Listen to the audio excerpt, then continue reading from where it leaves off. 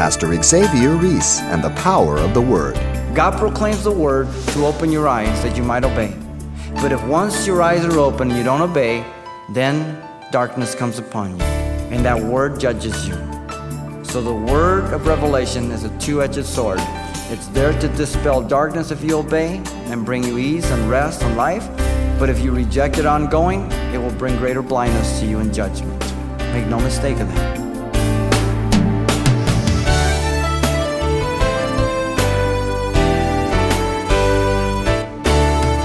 Welcome to Simple Truths, the daily half-hour study of God's Word with Xavier Reese, Senior Pastor of Calvary Chapel of Pasadena, California. Proverbs accurately describes the drunkard as one who has no grasp of reality. And unfortunately, it's that passing pleasure that can keep them from grasping the truth of the gospel.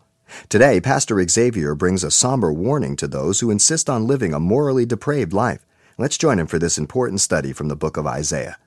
The message is entitled, Judgment and Sin Go Together. Isaiah the prophet declares to us the judgment of God regarding Ephraim and Jerusalem in this chapter, and provides for us three reasons for that judgment that I think are very relevant to our day and our lives. Verse 1 through 8, the first one, the people's moral decay. The people's moral decay. Secondly, the people's spiritual apostasy, verse 9 through 15. And then thirdly, the people's intellectual presumptuousness in verses 16 through 29. Now, the people's moral decay stands at the head of the reasons here. Notice in verse 1 through 4, the judgment was against Ephraim. He's very specific. The charges are that of drunkenness. Notice that in verse 1. The word woe is always indicative of judgment in the scriptures. This is the first of 6 woes that follow in this next section of Isaiah. The crown of pride refers to Samaria, the capital of the northern kingdom, as you know. Now notice the reason for their fading glory was that they were overcome with wine, pointing to the degraded and decaying condition of the country, given over to alcohol. Notice secondly in verse 9 through 15, the people's spiritual apostasy is the second reason. In verse 9 and 10, the prophet quotes the words of the drunkards. They're the focus. Don't lose sight of this chapter. It's the drunkards he's addressing. The protest of these drunken people to be instructed is expressed, as well as their disdain for Isaiah's message in verse 9. Their prideful anger asks, who will he teach knowledge? And who will he make to understand? You know, you've seen drunks. Hey, get out of the way. Get out of the way. I'll knock your lights out. You know, you're stupid. You think you're courageous. They did not see themselves in need of instruction. They did not think Isaiah able to teach them anything. Notice they point out that the message of Isaiah was very simple, fitted for children, those weaned and drawn from what? The breast. They knew God's word. They just didn't believe God's word. They knew it. Notice in verse 10, the mockery of Isaiah is evident by repeating back fragments of monosyllabic words, one-syllable words of his proclamation, due to their drunkenness, affirming the simplicity of his message. So they're thinking on this, and the repetition is the spiritual ABCs here for instruction is the idea behind the words. In verse 10, so you might hear the drunkards for precept upon precept, line upon line, here a little, mocking them. Yeah, we're all going to go to hell. Yeah, God reigns, yeah. Notice secondly in verse 11 through 13, the prophet's response to the drunkards was that of judgment. Verse 11, God would speak to the people through the Assyrians with stammering lips and with other tongues, since they would not hear the prophet Isaiah. Assyria, remember, would be the instrument of God to take the northern kingdom in a few years in 722 BC. Notice secondly here in verse 12, God has spoken to his people in order that they might hear and bring rest to the weary. Yet, they would not hear. God's purpose is always to bring rest to your life. But it's through obedience, okay? No shortcuts. And obedience is going to cost you. If you're going to be a Christian, it's going to cost you. Here's the cost. You ready? Buckle up. Your life. You have to die. If you don't die, you can't live. Or anybody else. They instead leaned to their own understanding. They instead attempted to drown their problems with alcohol. Does that make them go away? Does that make them better? No, they're still there, if not worse. The effect of drinking would pass, but the effects of disobedience would not. Remember that. The effects of disobedience never passes. You still have to confront it.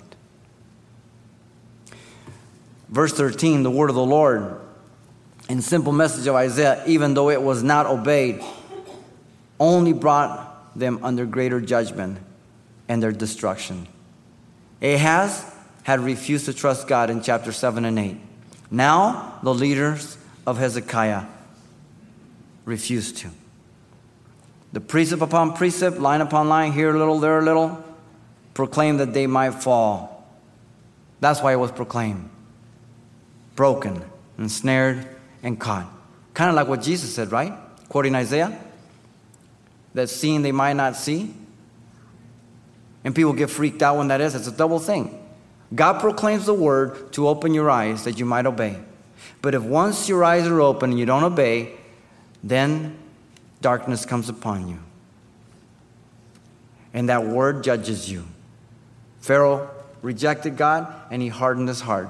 God strengthened his heart in that position. So the word of revelation is a two-edged sword. It's there to dispel darkness if you obey and bring you ease and rest and life. But if you reject it ongoing, it will bring greater blindness to you in judgment. Make no mistake of that. Notice thirdly, verses 14 and 15. The prophet calls the rulers to hear God's word because they are the ones with greater responsibility. In verse 14, the men who are called to hear are identified as scornful men against God and the things of God. And the responsibility of leading the people in Jerusalem only brought greater responsibility upon them. It's to them that he addresses himself. Scornful leaders, foolish leaders, drunken leaders. The men's foolish vow and philosophy of life was quoted back to them. Listen. They had made a covenant with death and agreement with Sheol, the place of departed spirits. That when the overflowing scourge passed through, they said, it's not going to touch us. So much for that, huh? They had made lies a refuge, and under falsehood they had hidden themselves. It's interesting how men rationalize things away, right? Well, I don't believe that God's going to judge me. Well, like that settles the case. Well, I don't think that there's such a thing as sin. I think it's just an invention of religious people. Oh, I guess that's it.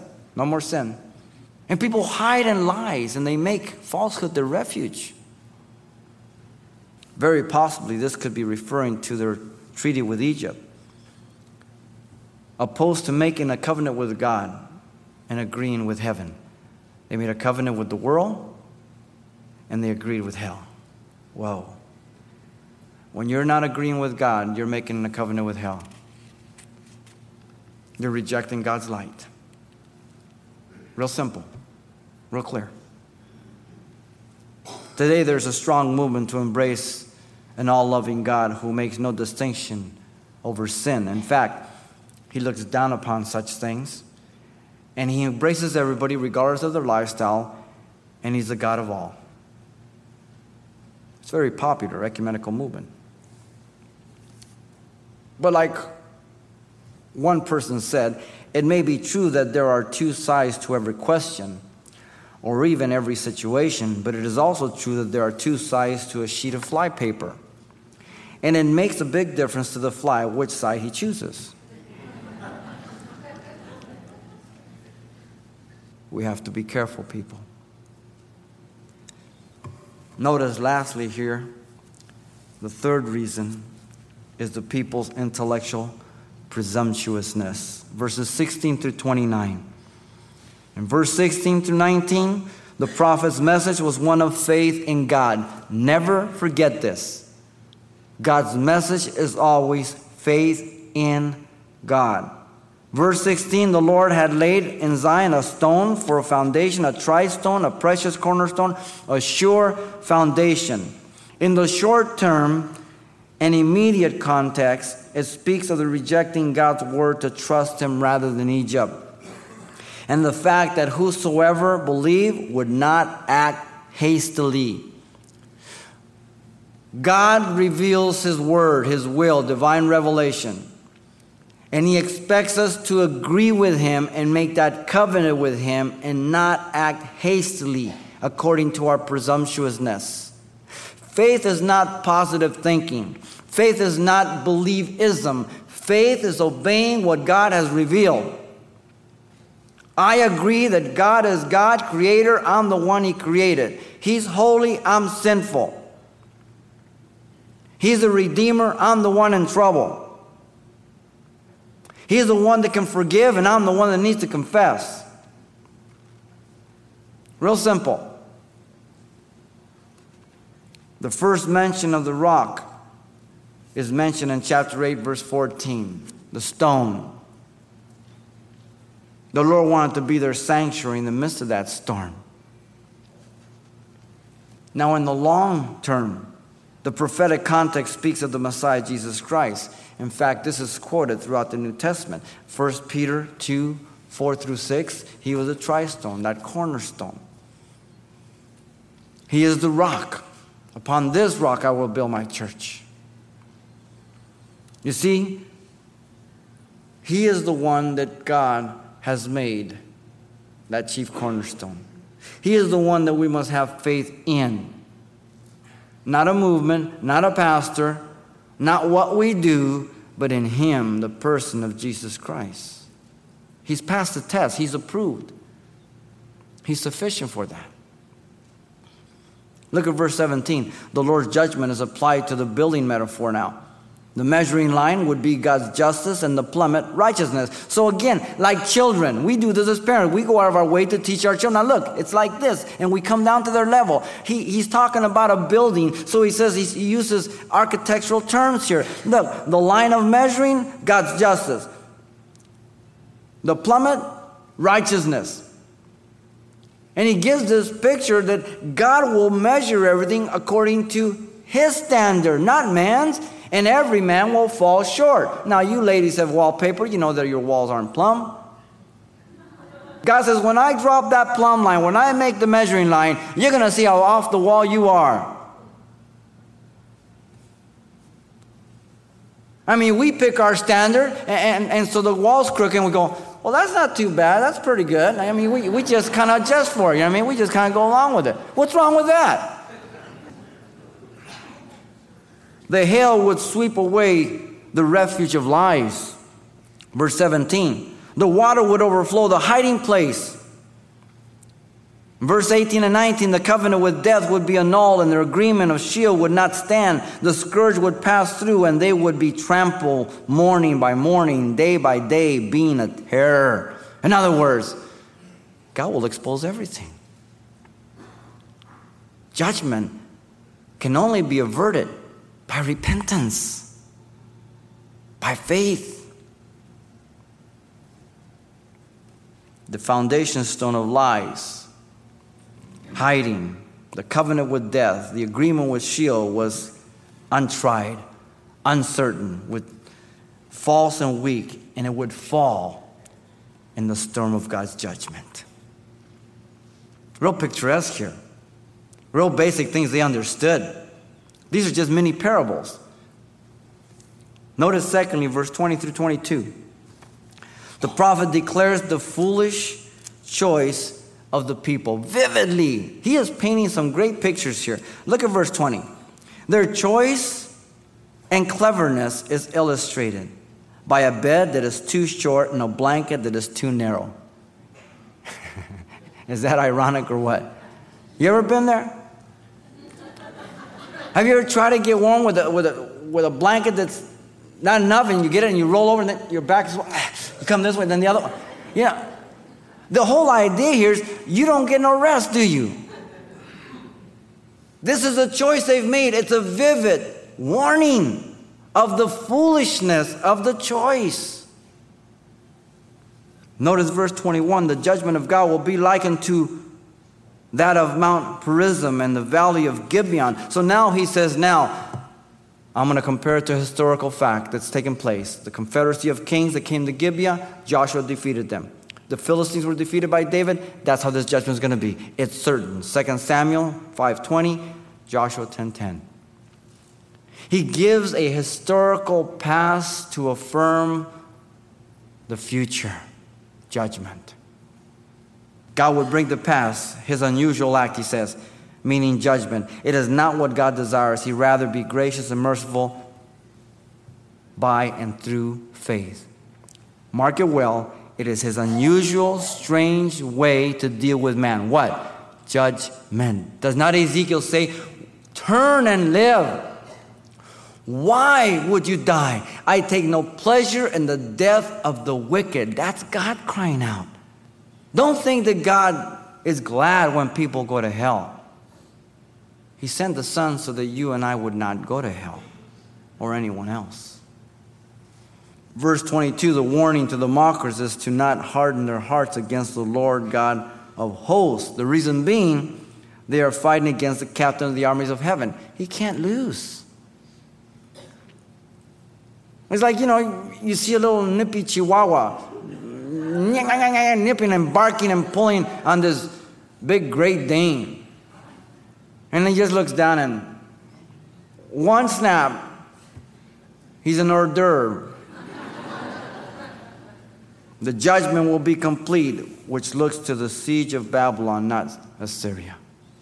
It will be complete. In 586, Babylon took Jerusalem. Now notice thirdly here in verse 23 through 29. The prophet reveals the short-sightedness of their thinking as to the timing and method of God's judgment, because people do this. They charge God with his timing, his methods of judgment. Look at verse 23. The prophet gives 4 imperatives as he beckons his audience. Give ear, hear my voice, listen, hear my speech. There is a sense of urgency in view of the coming judgment. We do that as parents. Listen to me. Don't be messing around with those guys. Don't be going there. Listen to me. Look at me when I'm talking to you. This is the idea here, an urgency. Verse 24 through 28, the prophet illustrates the judgment of God through agricultural knowledge. Again, always going out of his way to make sure the message is clear and understood. Verse 24, there's a time for plowing and sowing, breaking up the ground and turning the soil. That's preparatory. That's necessary. It comes first. Verse 25 through 6, there is an order and a way to planting depending on the seed. Be it cumin, wheat, barley, or rye. God makes it very evident to the farmer. It never changes. In other words, God's judgment are consistent. They may be different in timing and method, but they are consistent. They do not change. Verse 27 and 8, there are various ways to harvest and to thresh the various crops also, or they will be bruised, ruined. Be it cumin or regular cumin or black cumin or flour. The application is driven home in verse 29 by the prophet. This also comes from the Lord of hosts. Wow. As basic as the principles of sowing and reaping and harvest, the same for sin and judgment. The work of God has a proper process, method, and timing to suit his purposes, even as a farmer, for plowing, sowing, harvesting the land according to the order of efficiency. You see, he finishes by saying that the ways of God are absolutely wise and perfect, excellent in all ways. He is forever wise. The epitome of excellence and judgment when the goodness of God leads men to repentance. That's what we see here. He's still calling.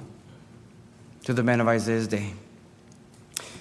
Court cases sometimes are labeled Stevenson versus the people or Jones versus Texas. And I sometimes wonder what great sin the person did to be against by so many persons. Why they even put it that way. But at the last judgment, every case will be labeled I versus God. Every case that stands against God. Can you guess the outcome?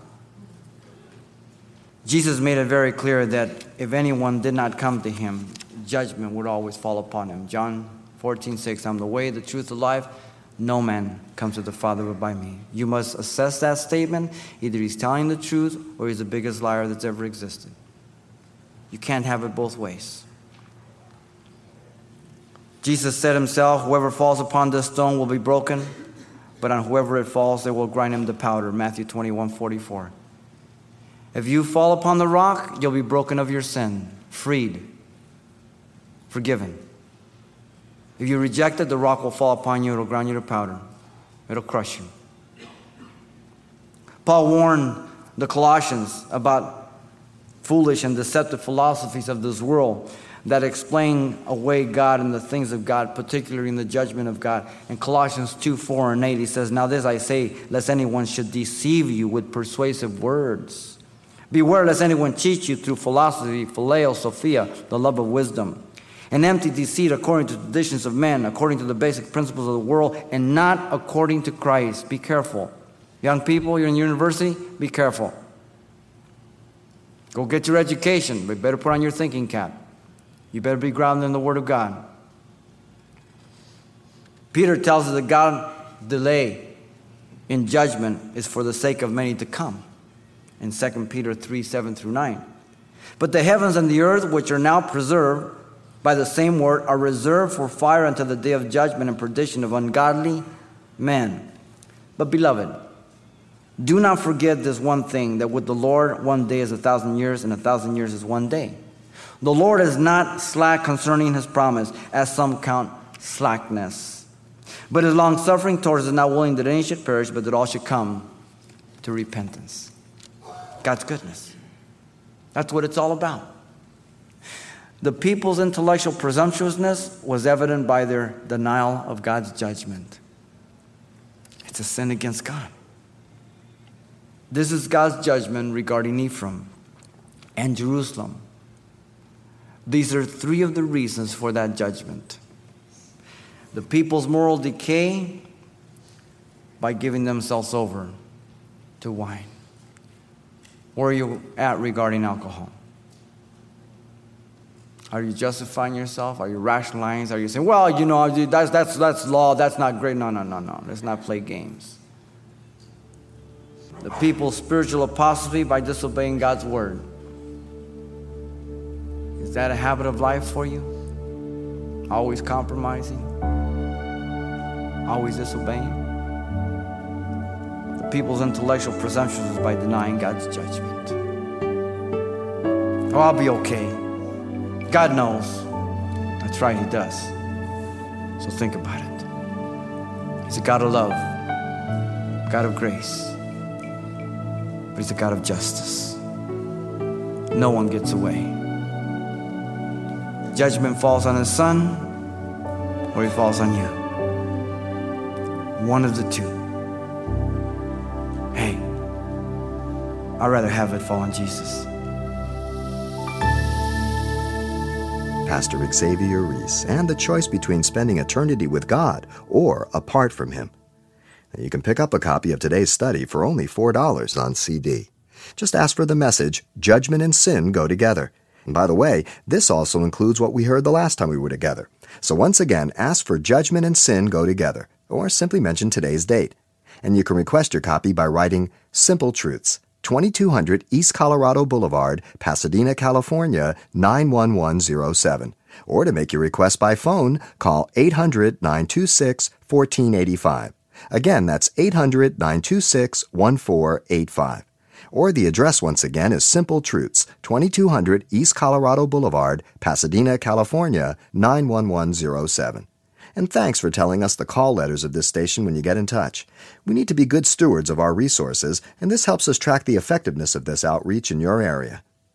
What happens when we put our trust in man rather than God? Find out when you join Pastor Xavier Reese for the next edition of Simple Truths. Hope to see you then.